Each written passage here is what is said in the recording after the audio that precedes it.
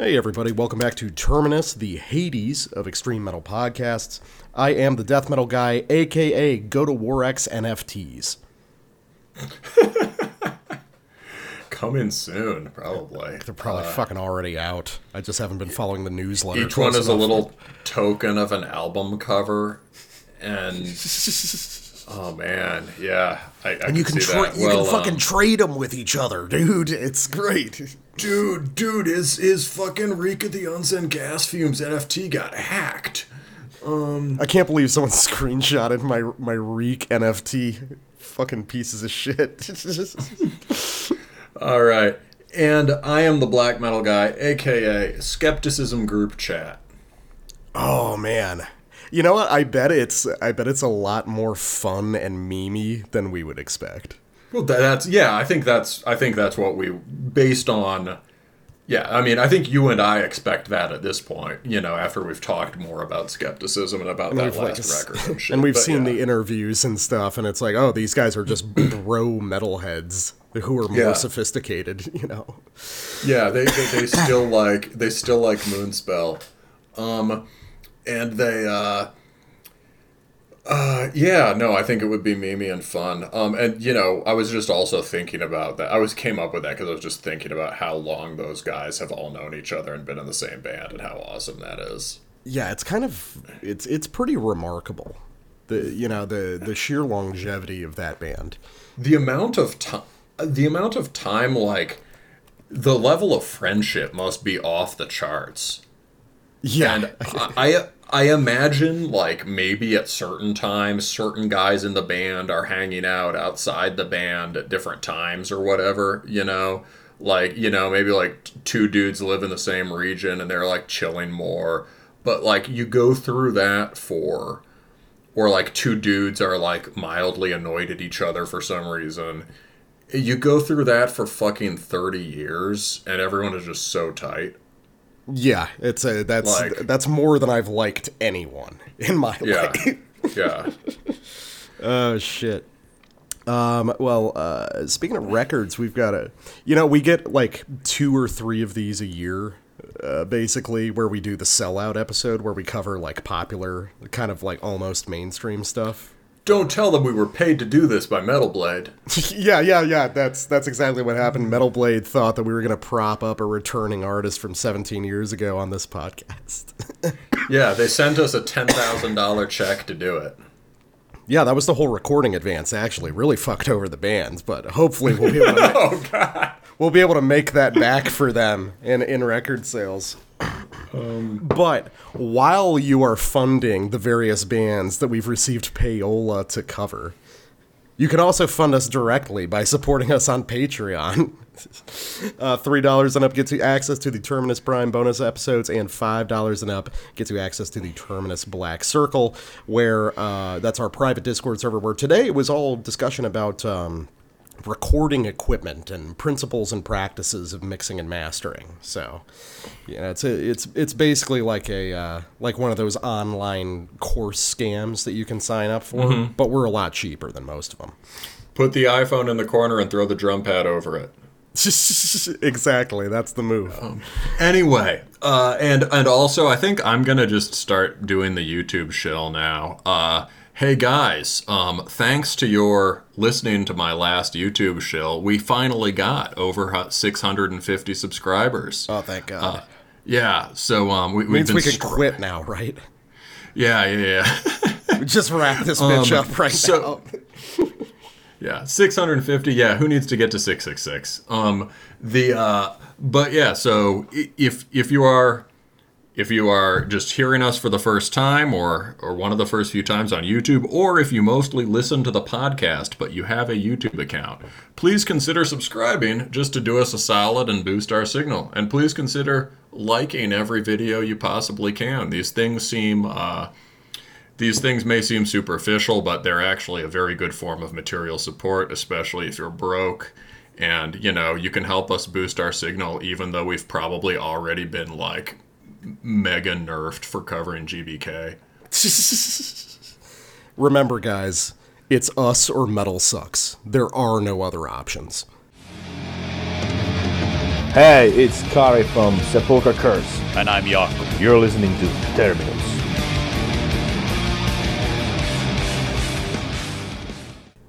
All right, so first album for tonight. Thanks again to Metal Blade A&R for that $60,000 that they gave us to cover this record. I hope these next 45 minutes are appropriate for you. We received them in gold doubloons, actually, from an ancient Spanish shipwreck. We have the newest record by Defleshed, titled Grind Over Matter, out again on Metal Blade Records. This is a weird band to come back up out of nowhere. So, Defleshed are a Swedish death thrash band who have existed since the early 90s, but their period of prominence was between the mid-90s and the mid-2000s, and then they broke up in 2005. Now, 17 years later, the guys have gotten back together to do a new record. So, you know, I always have mixed feelings about, like, long absences from bands, coming back. But with a band like Defleshed, who were never extraordinarily popular to begin with, just had kind of a run of doing incredibly solid, reliable death metal records for about a decade period, I felt a little more positive about that, and I wasn't disappointed by the new one. For those who are unfamiliar, Defleshed play a style of, like, really aggressive death thrash with a lot of blast beats, but also this sort of rock and roll attitude that links them to another couple bands that we were just talking about before we jumped on. Namely, bands like The Crown and Witchery, who all kind of float around in the same sphere of doing sort of thrash revival stuff, or at least revival for the era that they came up in. But they always inflected it a little bit differently. Defleshed was kind of the more aggressive, more brutal, blast beat-oriented one. The Crown was more on the melodic side. And Witchery was kind of doing the black thrash take on the whole thing. And then you got Cranium. Oh, yeah, and of course you got Cranium, like, right around the same period. Yeah, so there was kind of this whole movement in Sweden going on in, like, the late 90s of, revitalizing thrash. I think it's probably safe to assume that you weren't familiar with Defleshed before this. No. Yeah, so Defleshed is in a weird spot because they did a string of 5 really solid records from 96 to 05. Were released on fairly big labels, had good distribution and everything, but you never hear anyone talk about the band. And they've just been mostly forgotten to time, which is too bad, because it's actually really excellent music. And this was just a really nice record to listen to. I guess I want to open with that. I really like this record, and there's something so comfortable about this music to me. Like, this reminds me of so much of the stuff that I was listening to when I was first getting into death metal, kind of in my early teens. You know, this stuff that is extreme, it's loud, it's aggressive, it's in your face, but it's also sort of oriented around traditional rock song structures. You know, verse-chorus stuff, big catchy hook riffs, and kind of sing-along vocal parts. There's something really cool about hearing this, especially in contrast to the usual stuff that we cover. But now that I've given the preamble, Black Metal Guy, what do you think of your first experience with Defleshed? Yeah, this is just obviously really cool. And like both of the records tonight, it's really cool in the way that extreme metal first strikes you when you're a teenager. Mm-hmm. Right? There's just the kind of, the immediacy in the songwriting is awesome. I think the extreme intensity, we'll probably talk about this a fair amount, but as the title would suggest, you could almost call this record a grind record. In fact, I would say you could think of it as a grind record, and I would say the grind it has the most in common with is stuff like Nazem. Yeah. Like Nazem was also very rock and rolly, and I think sort of tried to separate themselves from the punk scene. Their imagery was a lot more metal. And, this record just has, just big, sort of really crisp drum playing, but very intense. And, you know, just like big dishwasher blast beat sections that just drop in. And, you know, just in the same way that, like, certain kinds of, like, big, beefy grind bands, like Nasum, have a lot of D-beats and thrash parts. Like, and for some of them, you'll hear, some of those records, you'll be like, is this a grind record? There's a lot of thrash here, right? Or a lot of D-beat. Like, this, I don't think this is really that far off. I mean, obviously, it is also thrash, it's also death metal. But you could really put it in any of those categories, I think. And also just the guitar sounds like a brick. That's the main Nasum comparison.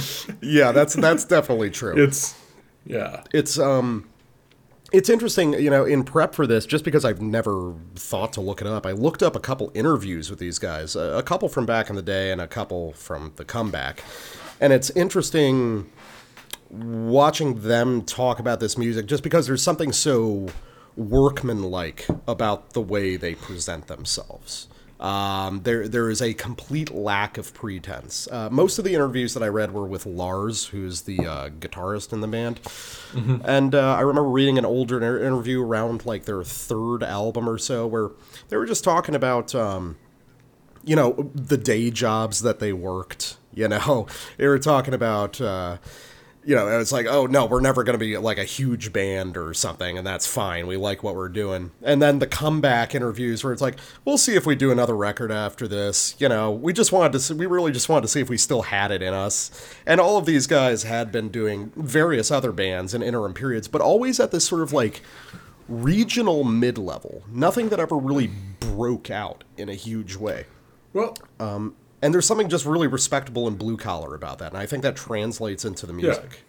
Yeah, I mean, we talk about that a fair amount on the show, about this kind of working-class ethos applied to extreme metal, and that it's a central part of it, and that, you know, you should not... Well, especially these days, but right, like, for the most part, the best bands are always the ones who kept their day jobs or were happy to return to them. And it also gives you an independence from things like touring, right?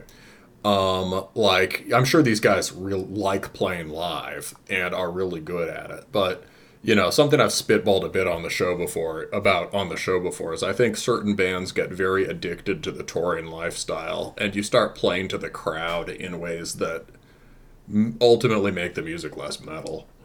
Yeah, I definitely get what you mean. It's funny you talk about touring in one of those, excuse me, in one of those more recent interviews, Lars was saying, yeah, after this, this was back in, this was like a week ago or something, this tour, this interview came out.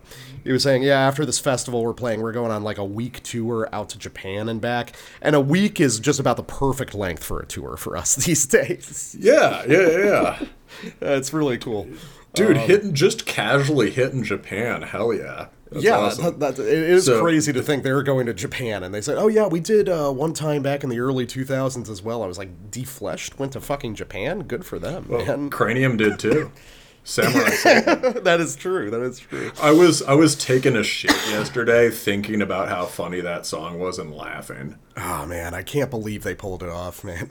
But yeah. All right. So to this record. Yeah, to this record. Let's listen to a track. Let's listen to the opening of a track called "One Grave to Fit Them All." Love the song titles. We'll get a little bit more into like the ethos and the aesthetics of this band in a little bit, but here is what you're gonna get from Defleshed, and this basically applies to every song on the record. It is a homogeneous material, and it's awesome. We get to the chorus of the song inside of like 45 seconds, and then we get into just a series of really cool death thrash riffs with blast beats that go on way longer than any so-called like retro band would.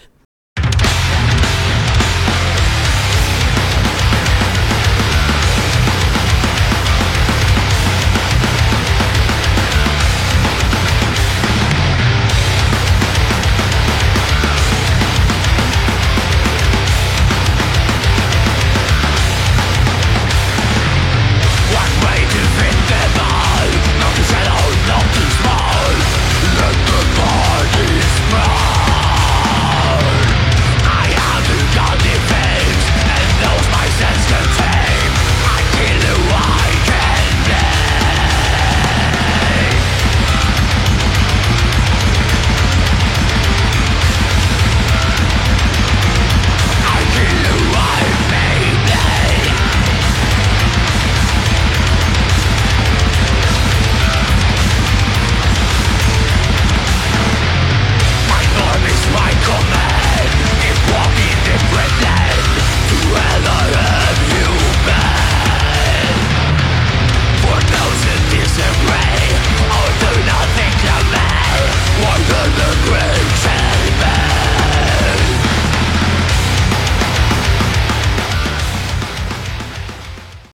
So yeah, that is in essence the record. It's gonna be big vocal-driven hook, series of cool death thrash riffs with a lot of blasting, and those are the primary modes of this entire record. But it's the subtleties that make it interesting. Like, so a retro-style death thrash band would have 2 repetitions of that riff with the blast beat and 2 with, like, a thrash beat. Here, no, we're blasting over all 4, because this is supposed to be extreme music. Another thing that's fascinating that does sort of point to the actual era these guys come from is, like, the hook riff with those big, sustained, held chords. You just don't hear those riffs anymore. You know, because I think one of the secrets of this album, I was going to talk about this on a later sample, but it's really crucial across the whole record. The big held chord riffs don't really exist anymore because that is like a holdover from like heavy and speed metal, from the idea of it being vocally driven music. Those riffs are there for cool vocal things to happen, and that doesn't really happen in death metal anymore. Here, they're designed to be sing-along parts. You know, you can tell from the very audible lyrics and everything, this is party music, fundamentally. Well, it also works as a breakdown. And I feel like maybe you get things somewhat like that in more breakdowny parts of death metal and occasionally black metal songs still today. But I know what you mean, like, especially with the big held chords written for the chorus, right? That's not, you could also, like, have the chorus riff be worse than the main riff, right? Yeah. If you're doing, right, if the idea is that it's kind of a breakdown and the song focuses on the vocal hook, there would be a way of writing this track where the main riff would be basically the fast ones. And here the chorus riff it's like melodically important and it's timed out with the vocals, which is a super rock and roll thing. The other context, like, but you also get those big held chord riffs, carrying melody without vocals, in early Swedish death metal in general. Scandinavian death metal in general. So, like, think about, like, some of the really cool passages on that, you know, on the Dismember record, right? Yeah. Right?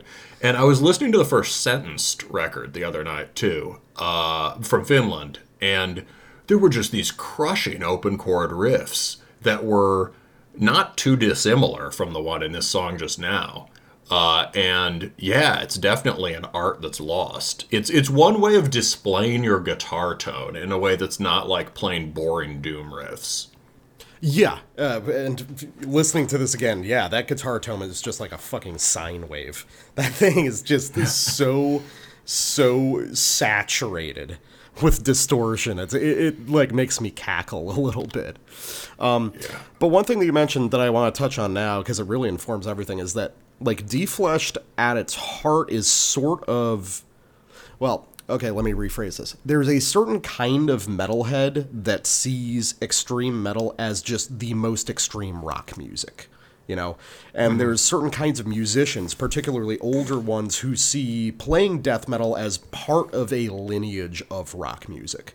And this comes out in a few different ways. This comes out in, like, guitar guy kind of bands, like real long hair stuff. Yeah, the Chasm would definitely see itself sort of slotted into that philosophically. But really what Defleshed does is they are sort of conceptually closer to Motorhead than they are to other death metal bands, which is a really interesting conceit. In one of those interviews I was talking about earlier, Lars mentioned how he was excited to play this festival coming up because he was really excited to get to play with and see Impaled Nazarene. And that makes perfect sense. It makes perfect sense, you know, because that is, in a sense, they are the sort of black metal version of this, you know. That is like 1-2 fuck you punk rock black metal shit, you know. And here we have a logical, very grinding, heavy guitar tone. Yeah, the idea that it's like it's supposed to piss off your neighbors, and I think that is just there's something very refreshing about a band whose aims are that clear and that straightforward. Yeah. So now, going to another song early on the record. So the last song was about throwing your enemies in a mass grave, or your last sample. And then the next song after that appears to be a song about trucking or something like that, heavy haul. Maybe a trucking metaphor. And isn't that such a like an early '80s sort of thing to do? Like heavy metal, it's like there's songs about trucking and shit. Yeah, we are the road crew, man. Yeah. So they do a trucking song, and boy, does it sound like trucking music. And now we're on a song about being a middle-aged metalhead, just trying to get the devil to leave you alone.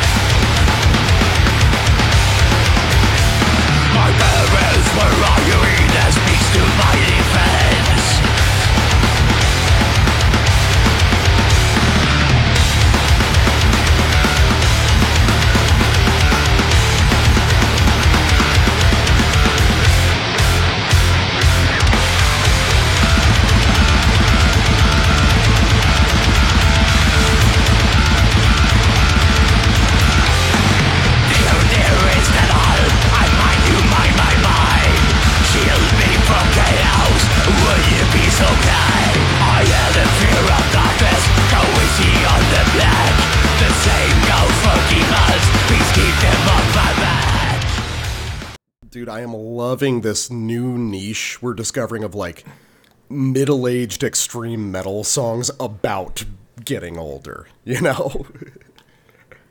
Yeah, this is yeah, so like I mean maybe the funniest lyric is after the first chorus run, which is please don't feed me bacon. I try to stay on diet. Right? It's he's praying to the devil, and he's praying to the devil to leave him alone. And to and yeah, it's just I mean, any other highlights for you from there? There's so many good ones. It's was it please handle me with care? Yeah, and in regard to those demons, please keep them off my back. It's like, yeah, this is D-Flesh doing Dead in 10 by Nunslaughter, you know? Yeah. It's yeah. Yeah, dude, I love the idea that these guys who are, the guys in D-Flesh are like right around 50 now. Oh. And it's, I love that idea of like the renegotiating your contract with the devil as you get older. As your mortality comes closer, you get a little bit more concerned about the long-term ramifications of the promise you made when you were 19. That's such a hilarious and awesome idea for a metal song. And really good. It's kind of a DeFlesh thing in general. They've always had like a sense of humor about themselves. Not in a ridiculous way, but yeah. No, it's not ridiculous because there's a real idea here. Although, and the riffs are crushing, right? You get that. You get the sort of the main riff there is extremely rock and roll, right? On the chorus, it's almost like more rock and roll than a Motorhead or Venom riff. It's almost like Zeppelin-y intervals or something, but like more primitive than that, right? Yeah. There's tons of really bluesy licks all over this. Yeah, this is a death metal record with licks. That's the tagline. Yeah, that's true. I just said licks. That's right? The sticker you put on the cover of this thing in the store, and is death metal with licks, with tasty licks. It's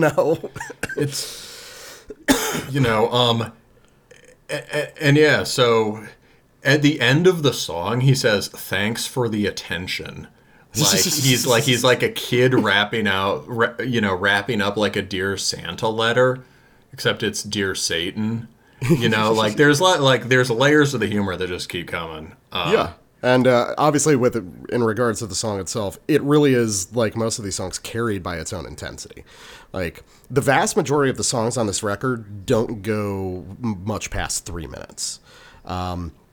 And retro thrash or like death thrash type bands nowadays are usually hitting that 4 to 5 minute mark, but DeFleshed are really economical with what they do. These are songs that are based around just like maybe 3 riffs with some internal variations and stuff. But what it lacks in, complexity from like a riff count department, it makes up for in just how aggressive it is. How aggressive and tight the right hand kind of palm muted trem work is. How sort of go ahead. Dude, that first riff, verse riff on this track is just, I mean, if you wanted to, like, what are the intervals in that? It's, the one at the bottom and then the one a half step above and then the 1, 2 below that. And, just very elemental, just thrash metal minor, right, intervals. But that's like a master class in how you play a riff like that just viciously. How do you write a really good one like that? Yeah, no, the power of these riffs isn't really in their writing, it's in their execution. Mm-hmm.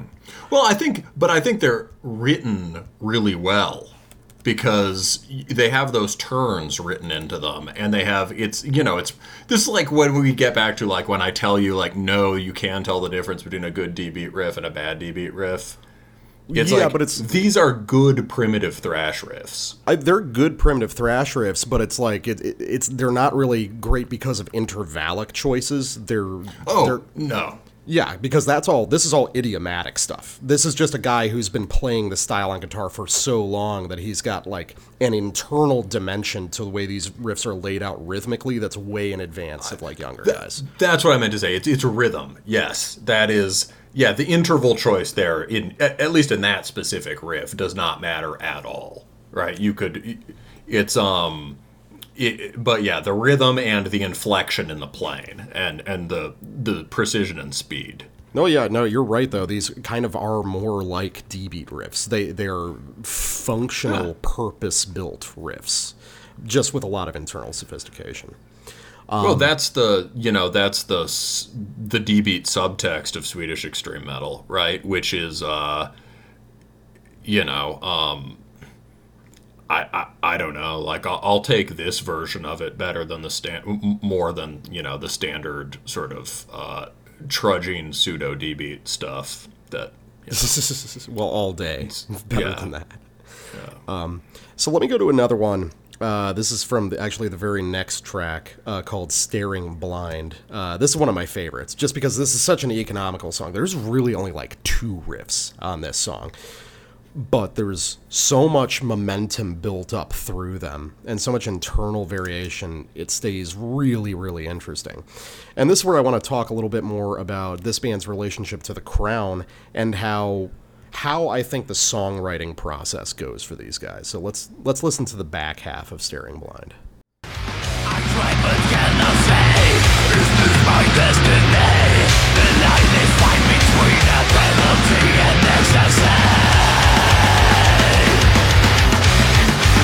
Staring blind.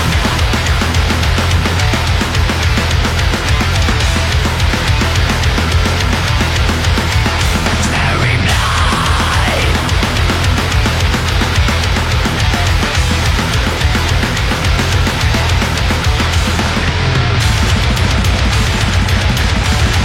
Spark straight from skies, flames, replies, and the burning empty flies.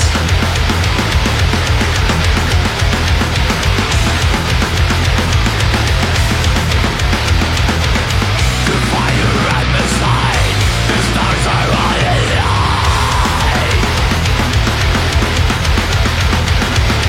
The way I am decide, I am not staring blind. There's no peace to be found. I am staring blind.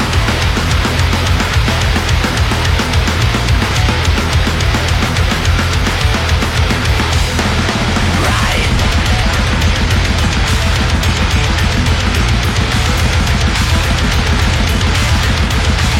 Staring blind. Ooh. Yeah, that's just that whole song is fucking phenomenal. So what makes it work so well?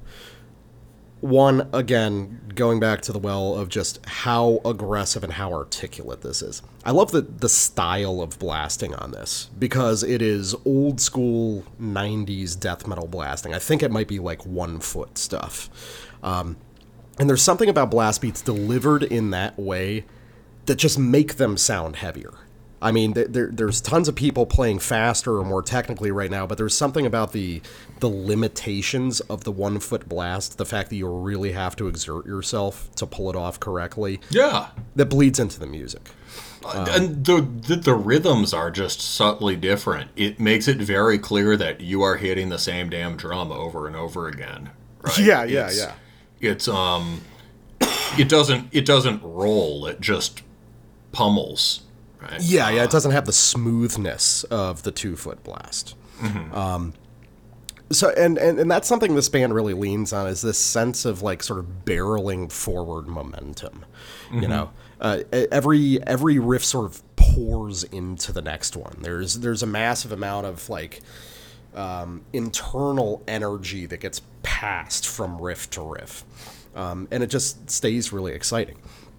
And the other thing I wanted to talk about was kind of the songwriting process here, because thinking about the way an extreme metal song is usually written, and then listening to how these guys design songs, it seems like there's a different methodology at work. Because, for instance, those big chorus moments with those held chord riffs, you don't come up with that riff first. You come up with a cool vocal hook, and then you're sort of like backing up the guitars behind that. Mm-hmm. Because without the vocals sort of providing guidance in that moment, there's nothing to really hang on to, you know, if you're just looking at guitars. But here, it's executed because there's a distinct sort of vocal idea in mind. I think that these songs are built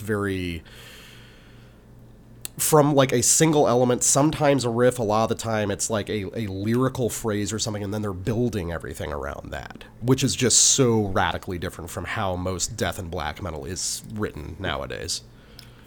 That song also has like a bunch of, we were talking during it, like, although there are maybe 2 core riffs, there are a bunch of small riff variations. Like there's a fancier version of the basic thrash riff. Mm-hmm. There's like some cool turnaround stuff. There's a big chunky open chord sweet death riff.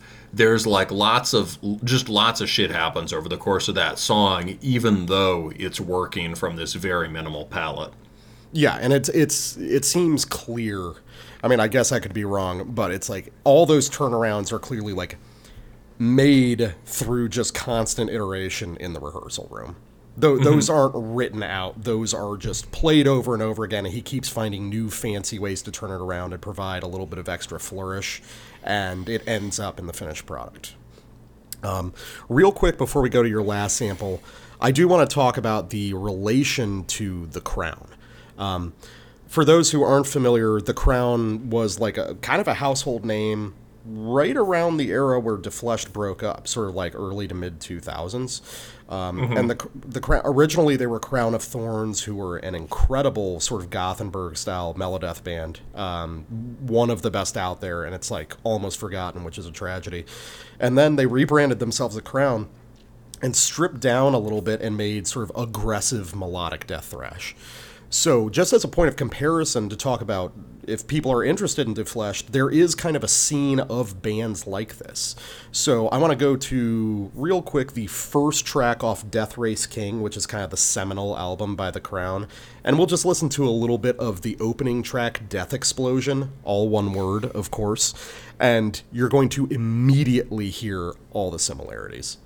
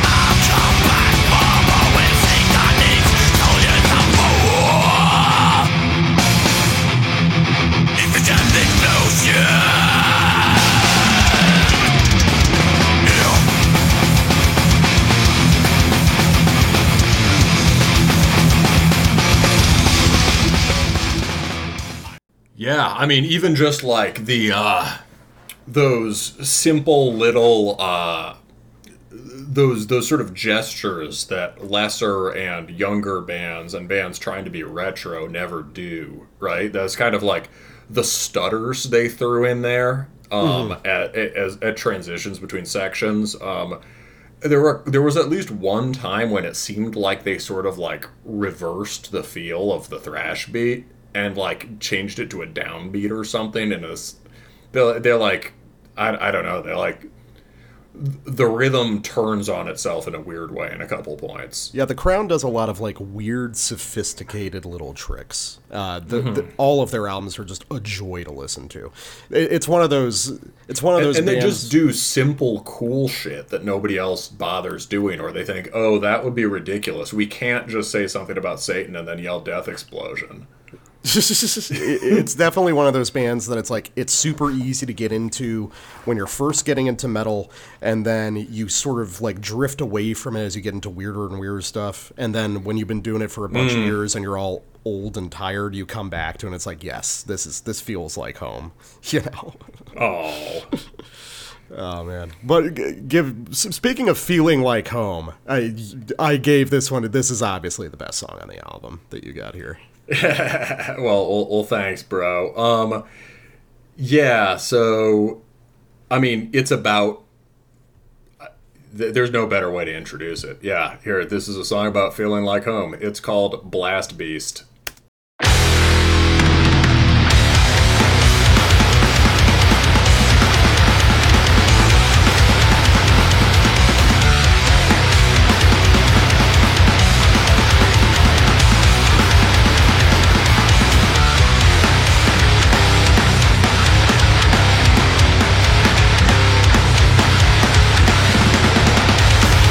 It was dismay.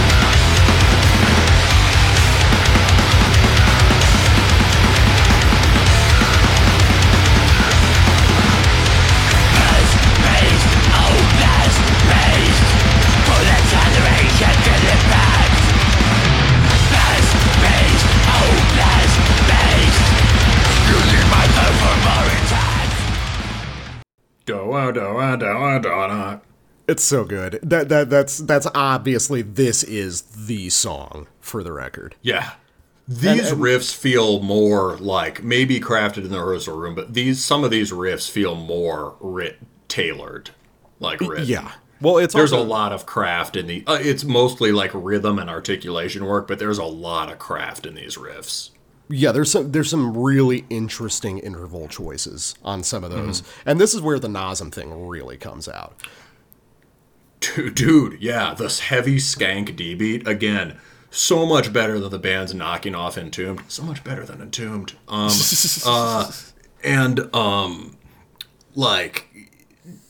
Yeah, that is crushing. The skank. And they roll in the Motorhead beat under it, right? And then the way, I've tried to avoid describing certain kinds of riffs I like as whiplashing for a while, but that's like the perfect description of these, right? Oh, yeah. They're written around the blasting to whip, and the thrash riffs are just, that like turning thrash riff under the chorus is crazy. Well, yeah, it's like I was talking about the idea of the internal momentum. A lot of these riffs end with like a big held chord, so it really whips back in hard when the repetition comes back around. I like that about riffs. Yeah, we were talking about that just last week. Yeah. So yes, this whole song almost feels like one long riff, right? It's just one riffing sequence that extends the whole way through.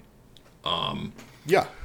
It's Well, it's this unbroken chain of very naturalistic ideas. Yeah. And so another thing I want to talk about is, I never thought I would come around to saying this, but can we get more extreme metal songs about metal?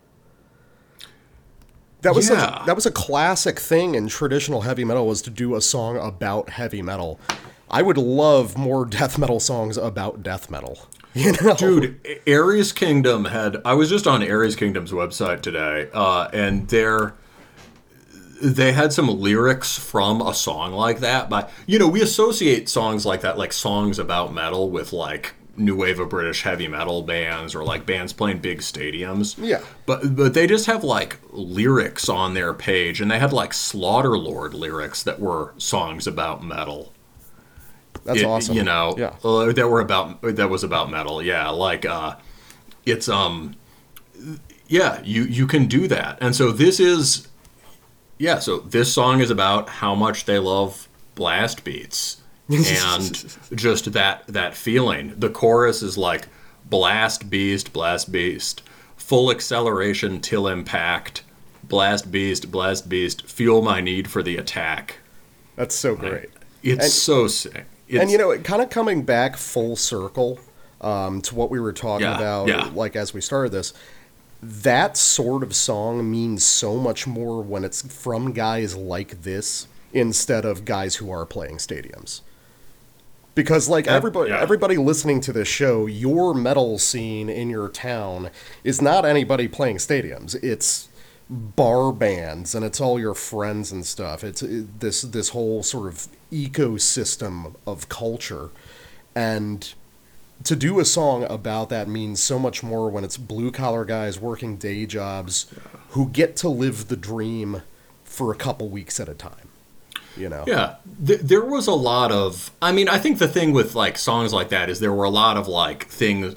It's like, oh great, we need like a 7th track on the record. Okay, like Kings of Metal unite, right, or whatever. Sorry, wait, that's literally a Manowar record, right? Kings of Metal or something. But you know what I mean? Like, oh shit, we can't say that. Manowar said that. Okay, Lords of Metal unite. But yeah, when it's done in this intentional way, that's more sort of like, on the one hand, just like casual and loving, but on the other hand, worshipful. It counts for a lot.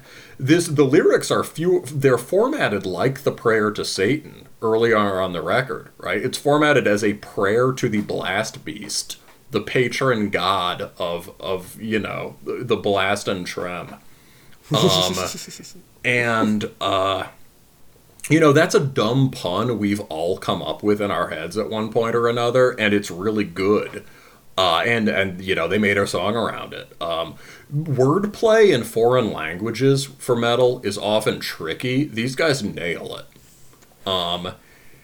You know, it's in part because it's just this heavy dose of dad humor. Like the way that they know that they're being funny in a dumb way. That's the point. This is like ultimate stupid smart record. In terms of like, it's for people who have been in the scene, and there's something lovingly self-referential for the in-group. It's not for people outside of metal to be like, oh look, they're doing a song about it. It's like this is. It comes from a place of affection from deep within it.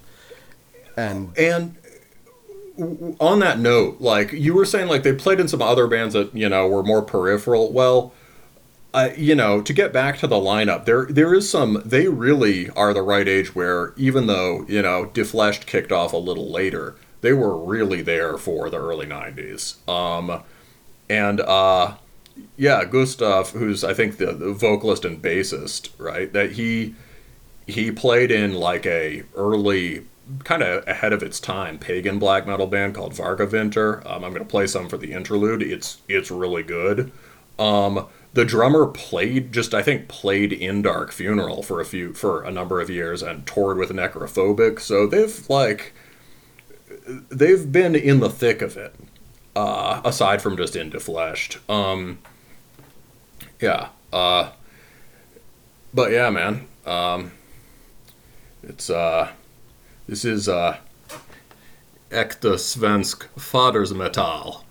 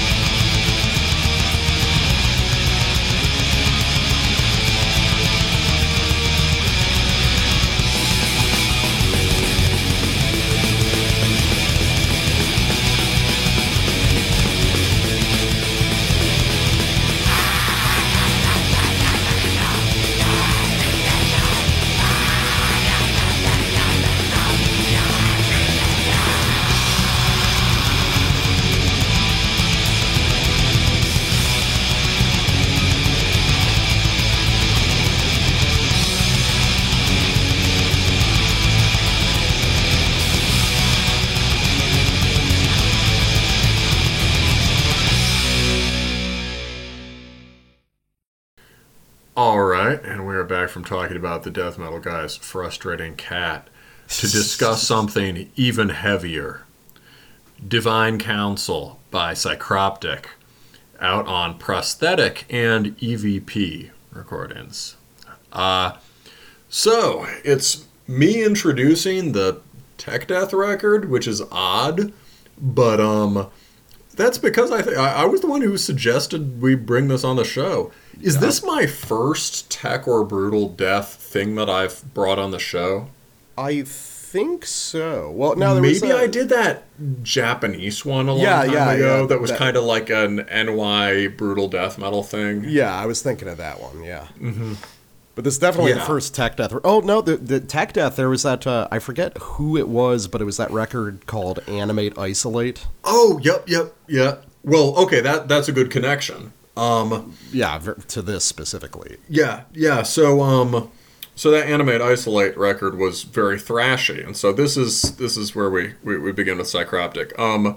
Psychroptic is, I think, the first band in the tech or brutal death scene that I ever sought out on my own. I think before we did this show, or definitely before we did this show, and maybe just something about the art caught my eye or something. And I think I listened to some new record of theirs, maybe just the one that came out a couple of years ago, as the one with some snakes on it, the self-titled, yeah.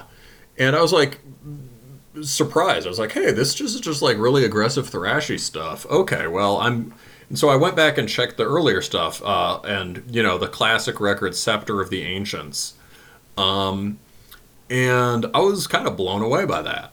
That's just a phenomenal record. That is an awesome record, and I think for listeners who are more into black metal or anything on the more stripped down or primitive end of the spectrum, and this is actually a very good point of entry for more stuff that has the more clinical production and the more, conspicuously virtuosic playing. The Scepter of the Ancients was cool. Well, first of all, because the cover was very black metal. It could have been, if it was just the Lovecraftian Hydra beasts, maybe it would have been a death metal record, but instead it's just an authoritative druid blasting them with the Scepter of the Ancients. So cool. So, yeah, so really, what's the difference between a death metal cover and a black metal cover? An authoritative druid. And so that was interesting. And the music is very much death metal. And it's sort of, intricate riffing, intense groove, a lot of cool rhythmic change-ups. Very often it moves at this sort of heavy mid-tempo, but with very fast trem. People have described it as sort of mecha alien trem. But anyway, basically there are long, powerful trem riffs that are cool and will appeal to black metal people, and the song titles are even very black metal. There's songs like Lacertine Forest or The Valley of Wind's Breath and Dragon's Fire. So all in all, it was a really cool intro, and I went back to it again before we did this review, and I was like, damn, I get this even more now that I've done this show with you for 2 years and listened to so much of this other brutal death and tech stuff. Yeah. So I guess that's what brought me to this record, and you can see also the cover for this could also, maybe not on a black metal record, but on some sort of you mentioned an interesting thing in the notes, which is Epic Doom. Right? The Psychroptic is generally an unusually noble tech death band, I think, in their aesthetics. And the cover is, they have that black metal or Epic Doom nobility. And the cover is like a titanic figure holding his own head underwater to speak to a diver who I assume is consulting him. It is, Psychroptic aesthetically has always, it always felt like they kind of had their own little world, their own little sort of internal fantasy world that operates under its own distinct logic. I mean, the lyrics are always sort of nebulously philosophical, but also very rooted in fantasy.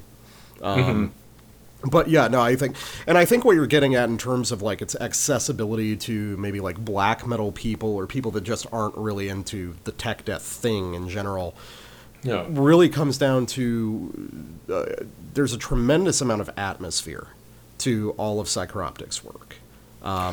They do a really good job establishing meaningful narratives in their songs and really across whole albums. Yeah, I think that's a good way of putting it. Absolutely. This is, I think in some ways, this record production-wise will be less... some people who are more into BM-type stuff or raw death metal will be put off by the production. I almost wonder if we should talk about that first or very early in the review. I mean, yeah, but we I think can talk about it now. How would you describe the general... maybe before that, how would you describe the general... I think I could describe some differences between this and Scepter, but why don't you do it since you're the expert on, So Scepter is a classic because it has, extremely technical playing, but they're slotted into songs that are sort of conventional death metal song structures. Really, I guess this isn't so much of a difference so much as like the band constantly iterating and refining on what they value as important as a band. And I guess the big thing I would say, both for songwriting and for production, is Psychroptic prizes clarity above everything. I wrote in the notes, I saw Psychroptic live probably 2016, something like that. They were on a little tour, and I managed to catch them. And it was fascinating because the guitarist, one, he was playing everything note for note perfect. It was remarkable how good this guy was. And the other thing was that he plays at, like, at least live, sort of a remarkably low gain for the style of music. It's a pretty clean tone. It's more of a crunch than, like, a full overdrive. And I realized that the reason is because they want everything to ring out in a very distinct fashion. And what's also interesting is that means there's no hiding behind anything. If you screw up, you're going to screw up in a very obvious way. So it takes immense skill and immense confidence to execute like that. And I think that sort of comes across on their records as well. Psychroptic is a band that wants to be very clear, wants to be very readable. As highly technical and sort of convoluted as this music gets, it always wants the listener to be able to follow along with every note. They don't want anything to be guesswork. And that extends to the production, which is clean and sort of clinical, I guess a lot of people would say. I've seen like way more extreme versions of that, so this comes across as like pretty normal to me. But definitely it's not what you're expecting from most of the stuff we cover on this show. A lot of the brutal death stuff we listen to, or tech death on the show, sounds way more sort of like, I remember people describing Scepter as sort of like, alien. Okay, alien I get, but like deliberately sterile. And when I listened to that again, I did not get that at all. No, I just get the sense that it's sort of flat 90s. It's deliberate, it's flat, and as you say, there's a great emphasis on clarity of form, which is common in other great metal bands, or extreme metal bands. So, but this record is, I would say that I would describe the sound here as very modern compared to a lot of the stuff I like, right? It's a massive, beefy studio production, and it does not have that dry 90s sound in the way that, Scepter kind of does. There is the production, the way this is produced is probably, this also doesn't sound... Yeah, this doesn't sound heavily produced in a way that some of the more big-sounding brutal death records we've listened to. This is sort of like there are dense guitar tones. The leads, which are important here, are sort of glistening. There are big washes of synth in the background. There's a lot going on, but it is still all very clear and three-dimensional. Maybe their old stuff might be deliberately two-dimensional in the sound. This is very three-dimensional sound. I would definitely say, I think Psychroptic is a band that probably always wanted to sound like this. They were just limited, earlier on in their career. That was the best they could get. But the one thing we should, you can hear how this production is also, like, influenced by, like, things that have happened in between, like, basically deathcore and stuff. And that brings us to the vocals. A stumbling block for some of our fans will be the vocals on this, which are in chorus almost the entire time and heavily distorted. This is not really to knock the vocalist. The moments where the vocalist himself comes to the foreground, where we can isolate a voice, it often sounds great, and it often very aggressive, but there's some effect they're going for on this record, which is like, it's a deathcore idea of brutality, where it's just like, okay, distort the hell out of everything and chorus it all, so it all sounds like spooky demon voices all speaking at the same time. But the problem is, if you do that everywhere, well, then you have we've talked on the last episode about how in reviewing, black metal, how distortion washes out sound in vocals, and if you also add the chorusing of the vocals to that, then you just get this big diffuse smear of vocal that cuts across all the sound. So, I mean, to my ear, I'm pretty good at this point, especially after a couple of years of doing this show, at like adapting to the kind of production on records like this. I would encourage people to listen past it, and also to listen for the moments where the vocals really, where the vocals really shine. And the instrumentals on this are like more than worth it. Do you have any feedback on what do you think of the vocal approach here? So, vocals in Psychroptic have always been a contentious thing. With their previous vocal, they're like the classic vocalist Chalky, as well as the newer guy whose name escapes me, Jason.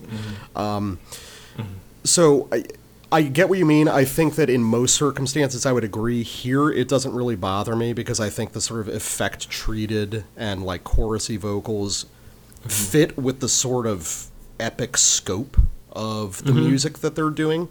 So it doesn't really bother me. The role the vocals play in this music is very textural inherently. So I think from another band, those aspects would bother me. Here, it sort of, it fits the overall presentation, I think. Maybe that's it for me. If it's going to be textural, I want the texture to be quieter.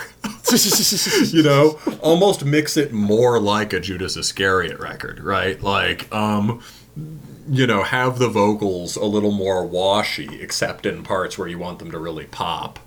But also, I think my ears are adapting to it, even as I listen more. And yeah, I think it has something to do with the concept of the record, which, this is one of those records where the more you listen to it, the more you're like, oh, there is a really important concept behind everything here. And if it's called the Divine Council, yeah, I wonder if we're not just, like, hearing all of the gods. Yeah. Yeah, I definitely got, there's something sort of like Grecian about this. Yeah, like we're hearing different voices. Yes, there may be a consulting with the Pantheon, and we are here, we're hearing the divinities speak, and it's like, or the oracle speak in kind of tongues all at once, right? And this is very theatrical music. Extremely, yeah.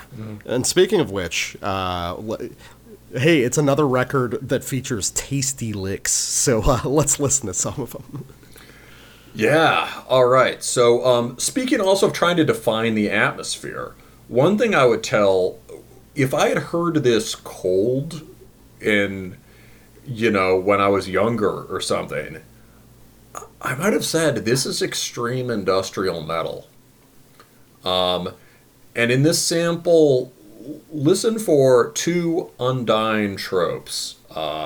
First of all, the kind of like syncopation you got from like King Crimson, like the Thelahun Gingit riff, and also, I mean, maybe even more crucially, Killing Joke riffs. So yeah, check it out.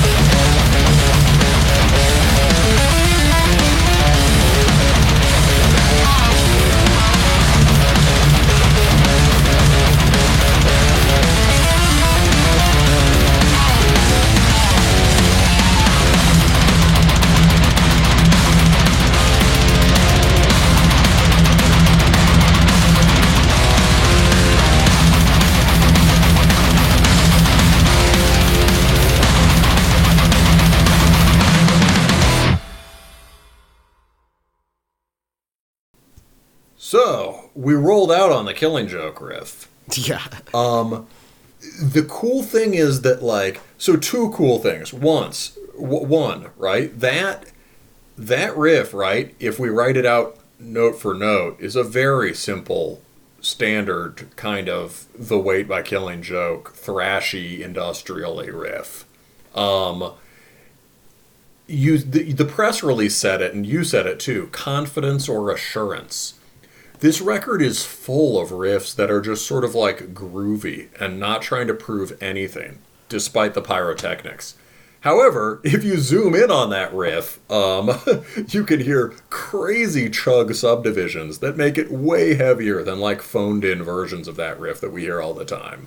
There's something that really happens, you know, this is in some ways like the performances on this record are like the opposite of what they are on the Defleshed record, but they're also very cool. These are guys who are just so fucking good at their instruments that probably everything here is way under their skill level. Yes. It's so smooth and relaxed, everything about this, no matter how intense it gets. It's just so self-assured. The default tempo is mid-tempo. Even the blasting is more, for the most part, more steady and authoritative. And the default, this one reason I think it feels like industrial is that the default tempo is these big mid-tempo grooves. And, you know, so then we got to talk about the big riffs, right? He sets it up with the King Crimson stuff, like the down, down, down, down, down, down, down, down, down, and then it just blossoms, just takes off. And, you know, this may be the first point in my life that I've ever gushed about tapping. Oh, yeah, And, like, the center of the record are these big rolling double bass grooves where he'll set up a pattern, set up a pedal point pattern, and then just, like, start doing this just array of tapping stuff. And I feel like each time he does that, you have to do the Kiss Guy tongue. Oh, yeah, it's fascinating because, like, so much of the, like, sort of extended guitar technique on this is pulled off with a sort of tastefulness and panache that, like, almost nothing else is. Like, at least inside of death metal or death metal adjacent genres. There's a crispness and a fluidity to it that suggests that it's not there to be impressive. This is incredibly difficult music to play. But, like, the thing that's the most difficult is the sheer, like, tonal control. Like, everything is so exact and precise and so smooth and relaxed at the same time. It's cultivating a completely different mood from most tech death. You know, most tech death wants you to feel kind of a nervous energy, you know? Psychroptic's not about that at all. This is like cruising music in just the weirdest way possible. Yeah, this is super cruising music. It's like slow nod, right? Yeah. It's definitely like this is a band you see live, and it's totally cool to just have your arms crossed and nod along with it. Yeah, or you can windmill headbang like a maniac. Right? The other thing I realized when I was listening again earlier today, and I ate an edible earlier, and I was like, oh, this is Weed Guy Tech Death right here, and Psychroptic might be one of the earliest. Isn't all Tech Death Weed Guy Tech Death? I would say some of it isn't. I feel like this is particular Weed Guy Tech Death. I mean, you've got like the airbrushed druid fighting the Hydra monster on Scepter of the Ancients, and you've got, like, everything's sort of relaxed and chill on this music. I'm seeing the point. I see the point. Yeah. It's it's forcefully chill. Yeah, they really are. There could be way more. First of all, for the kind of riffs on this record, the pyrotechnic riff on my sample is, like, understated. And there could be way more of, like, there could just be, every single riff could be this, like, barnstorming technical achievement, or just very impressive on a, either just really elaborate melody or like it almost doesn't like there's no point even talking about the melodies and the riffs because they're just so fucking good, right? And they whip by, they like sort of they sort of slither by so quickly that it's just like, yeah, there were a lot of notes and they all made sense in an extremely elegant way. But like there could be so much more pyrotechnics on this, and they're just so not interested in that on this record. As technical as this music is, one of its most remarkable achievements is its restraint. Yes. So speaking of riffing, and speaking of trying to catch riffs as they go by, I want to go to the second track, A Fool's Errand, just the opening. Pay attention to the riffs on this, because I think the thing that makes Psychroptic so distinct in the riffing department is that there's tons of internally shifting moods within single riffs. You're going to hear a lot of sort of hybridized melodic ideas that'll begin in a certain way and then throw you a curveball as they resolve. Any single riff on this record is really worth studying for a guitarist, just because these are intervals and sort of like idioms that you're kind of familiar with, but cut apart and rearranged in ways that you've never heard before.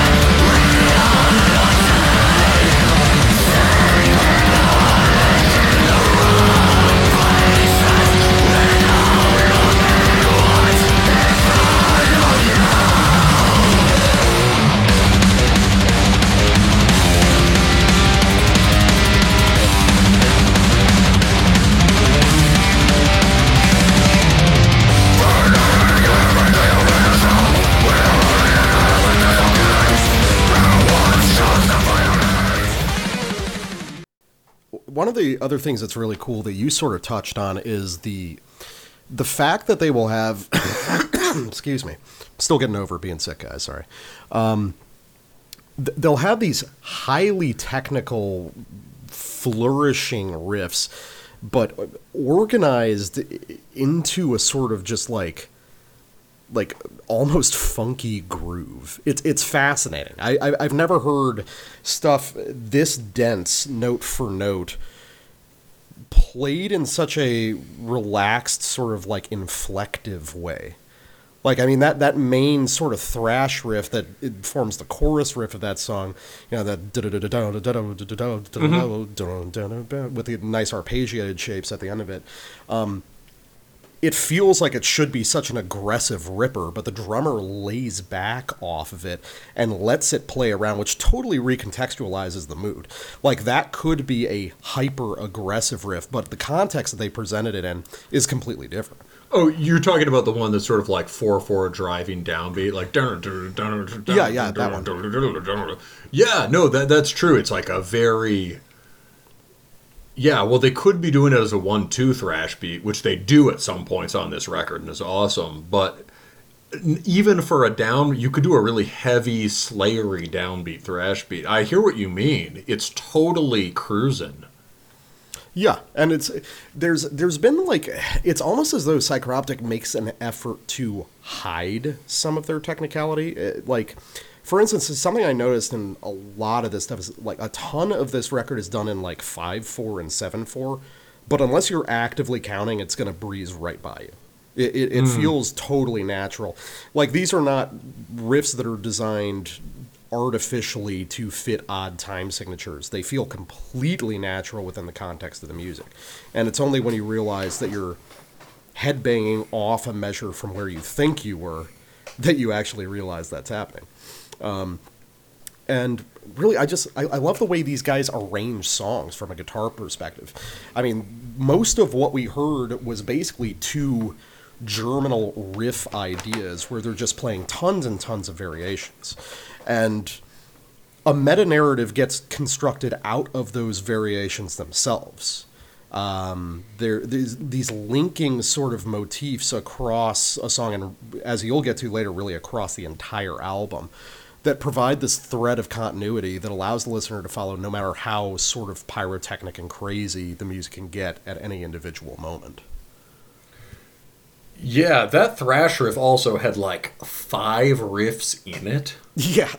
It was crazy. I mean, also like that, the way they start the song cracked us both up, because it's like they sync, they do this like sort of like Mastodon-y sort of like they settle into this sort of like sinking Mastodon-y riff, and then they're like, ha ha, wah, wah, you know, just fuck it up immediately, and then pick up on the other side of that, like with the rest of the Oceanic riff.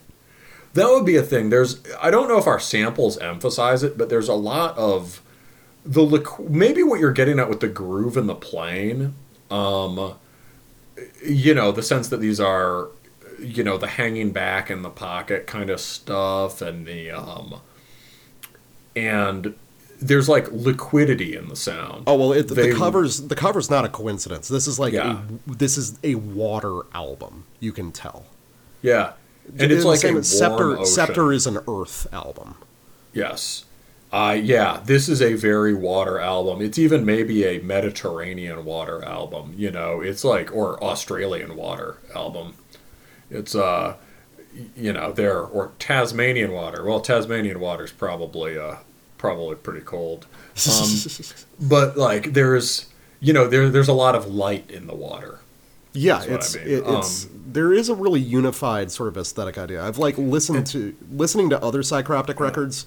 You get a sense that they've like put a lot of time into the presentation, like the artwork, and there's a lot of like deep theming that goes on. And we've focused on I guess the thing I just did 7 sidetracks at once, but the thing I wanted to highlight now is that if you liked that sort of oceanic, sort of glistening arpeggio stuff at the beginning, that was a little bit Mastodon-y. They are now, like, there's a lot of stuff like that on the record, and Enslavement is particularly good. I think, like, that's actually, I wanted to highlight the specific industrial riff forms on Rend Asunder, but as far as industrial-sounding, pummeling mid-tempo songs, Enslavement is the best. It has a great structure, and it's like heavily atmospheric, lots of textural riffing. Yeah, that's definitely a highlight off the record. But real quick, I want to go to a couple tracks later, which is my pick for best on the album. The Prophet's Counsel is fucking lit. It is. it is like, as a sort of guitar guy, this is one of the coolest tech things that I've heard this year. And again, I want to like really emphasize clarity.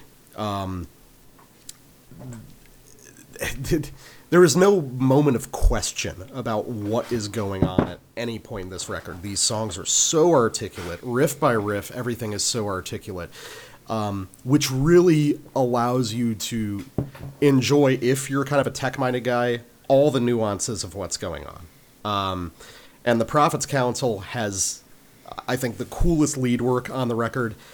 Let's just listen to it and check out this like pointillistic tapping stuff that is, for me, like the single best moment on the album. You're ready for all.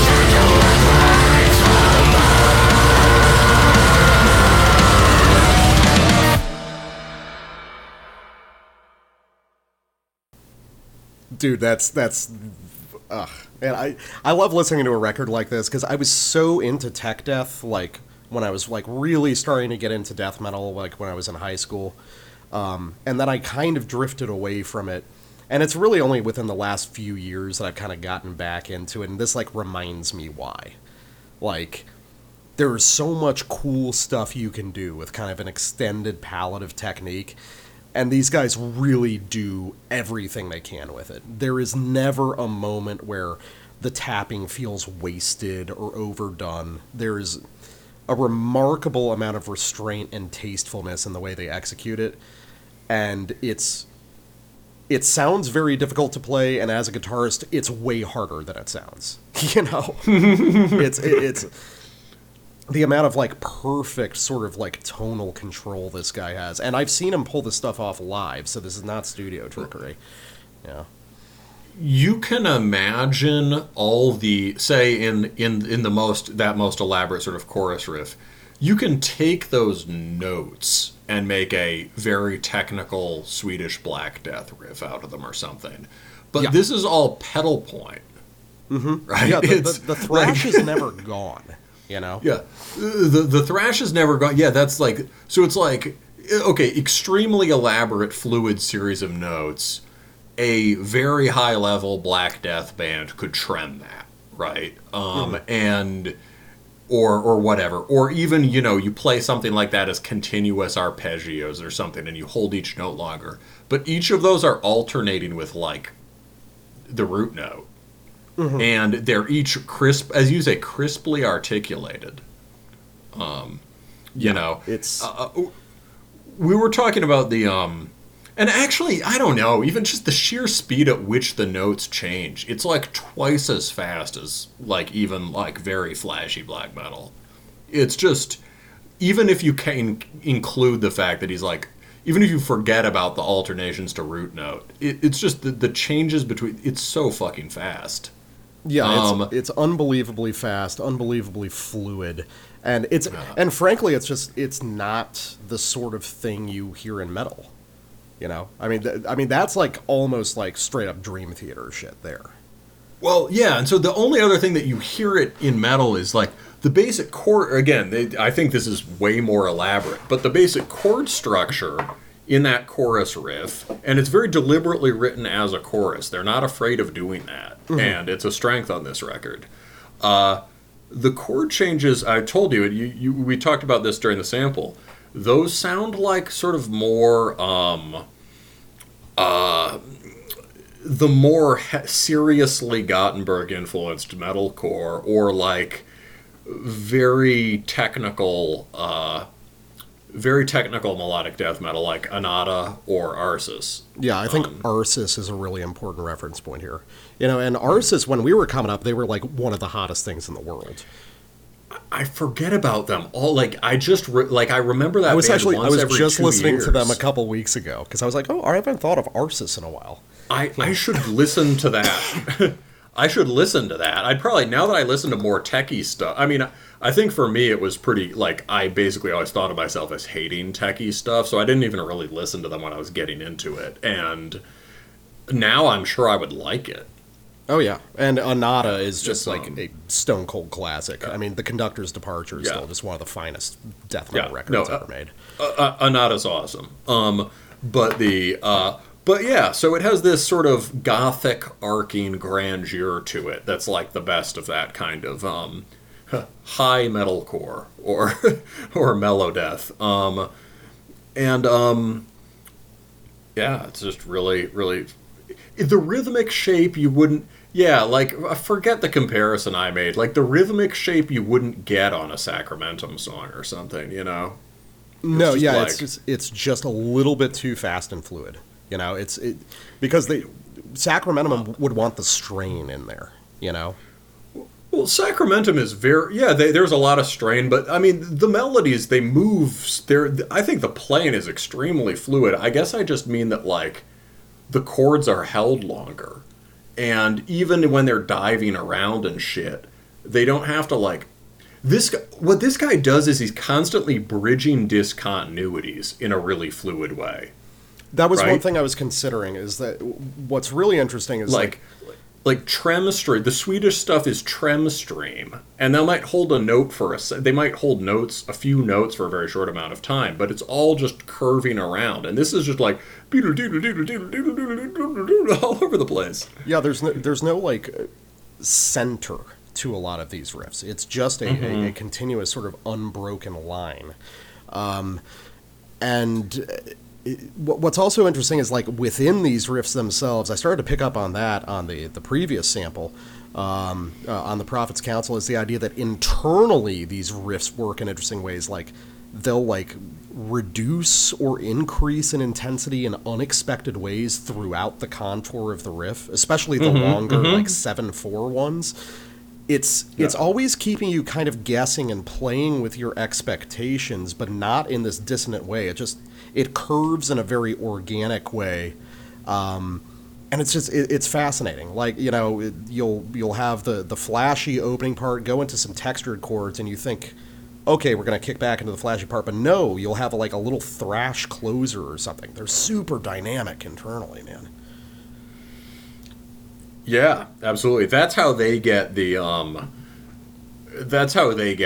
aspect of strain or tension in there, right? It's just like riffs that will, riffs that surprise you in that way. Yeah. It's and also just the rhythmic intensity of all of it, right? Yeah. It's like, you know,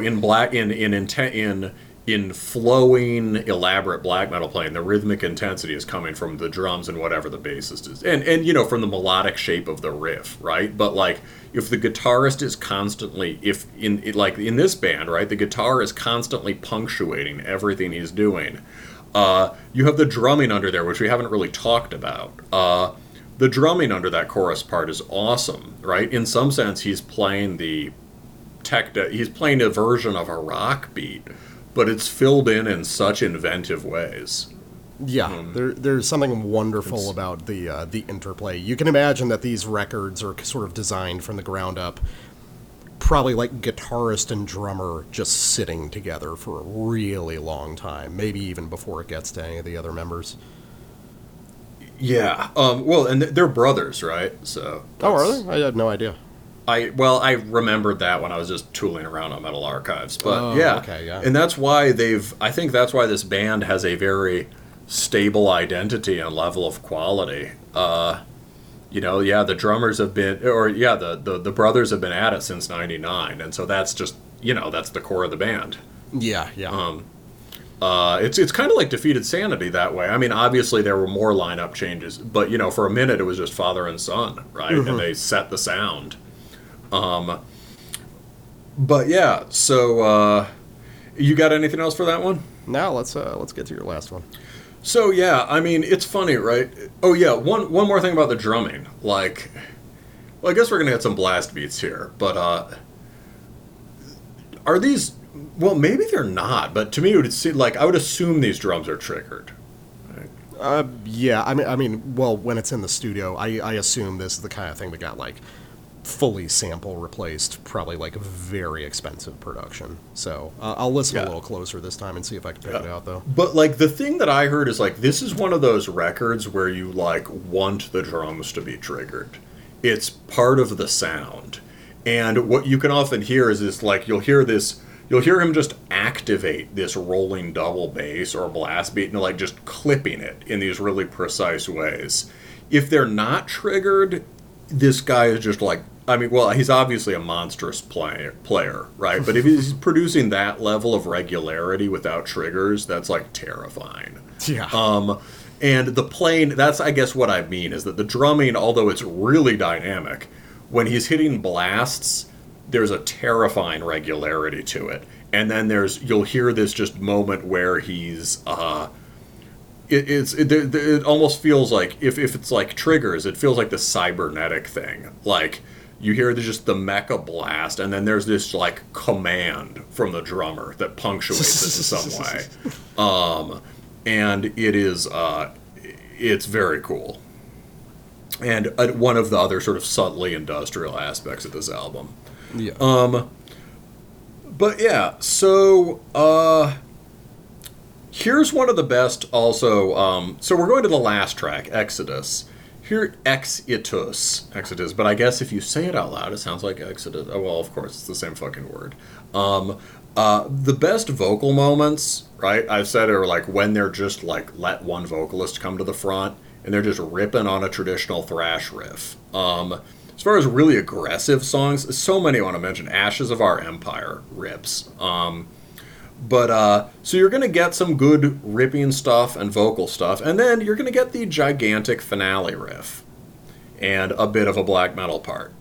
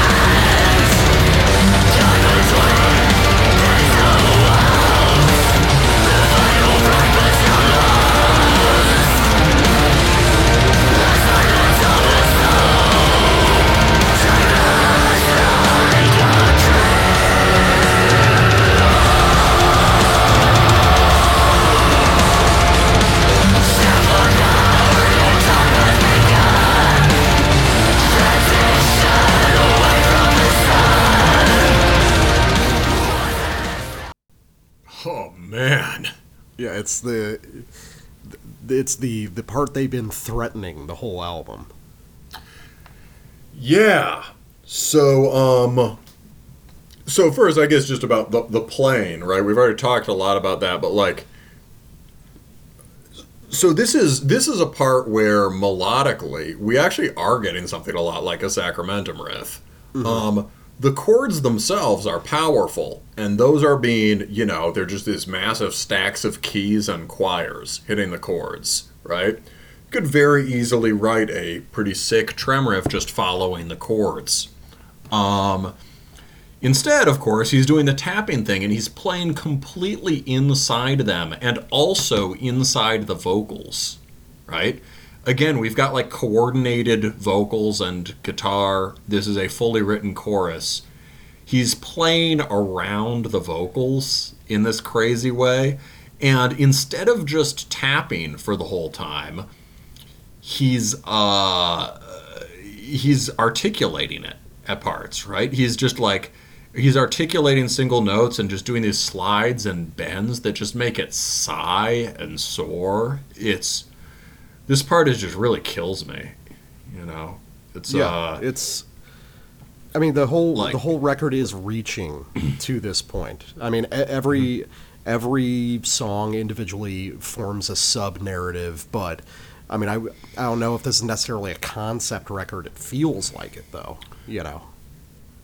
So we can get more into that. Like, there are actually a bunch of interrelated motifs on this record, and I only really figured it. I thought this record would be so easy to sample. I'm like, okay, yeah, pick the part with a big riff, right? But they're all big riffs. Well, that's I thought, oh, right, I could just pick some, exactly. Like, once you start looking at it, it's like, I thought the fact that they're all big riffs would make it easy, and instead, you just start picking out all of this significant detail and significant structure, more important, and significant differences between the songs. Like, I've been mentioning the songs we haven't even sampled, right? And with this melody here, this is they've been playing versions of that chorus for the entire record.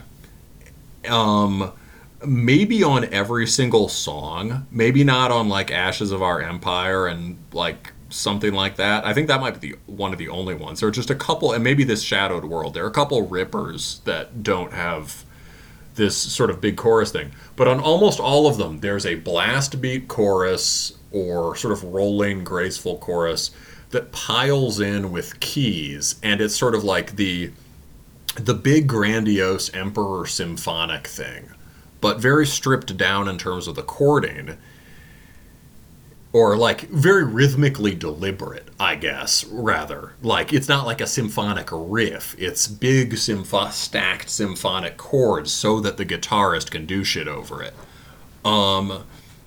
And every time you get this earlier on the record, it'd be fewer chords or it'd be shorter, and every time they'd do it, they'd bend it. And they'd move the chords in like a strange or tense direction. Sometimes almost right out of the gate, sometimes right only at the very end of it. You get this kind of pseudo-resolution where it just goes really deliberately skronks at the end. I think they do that on Enslavement. But, you know, like, you know, some people just play a riff that resolves. Here, they've been playing various versions of this fully developed theme throughout the record, and finally, at the end, they play the version of it that resolves.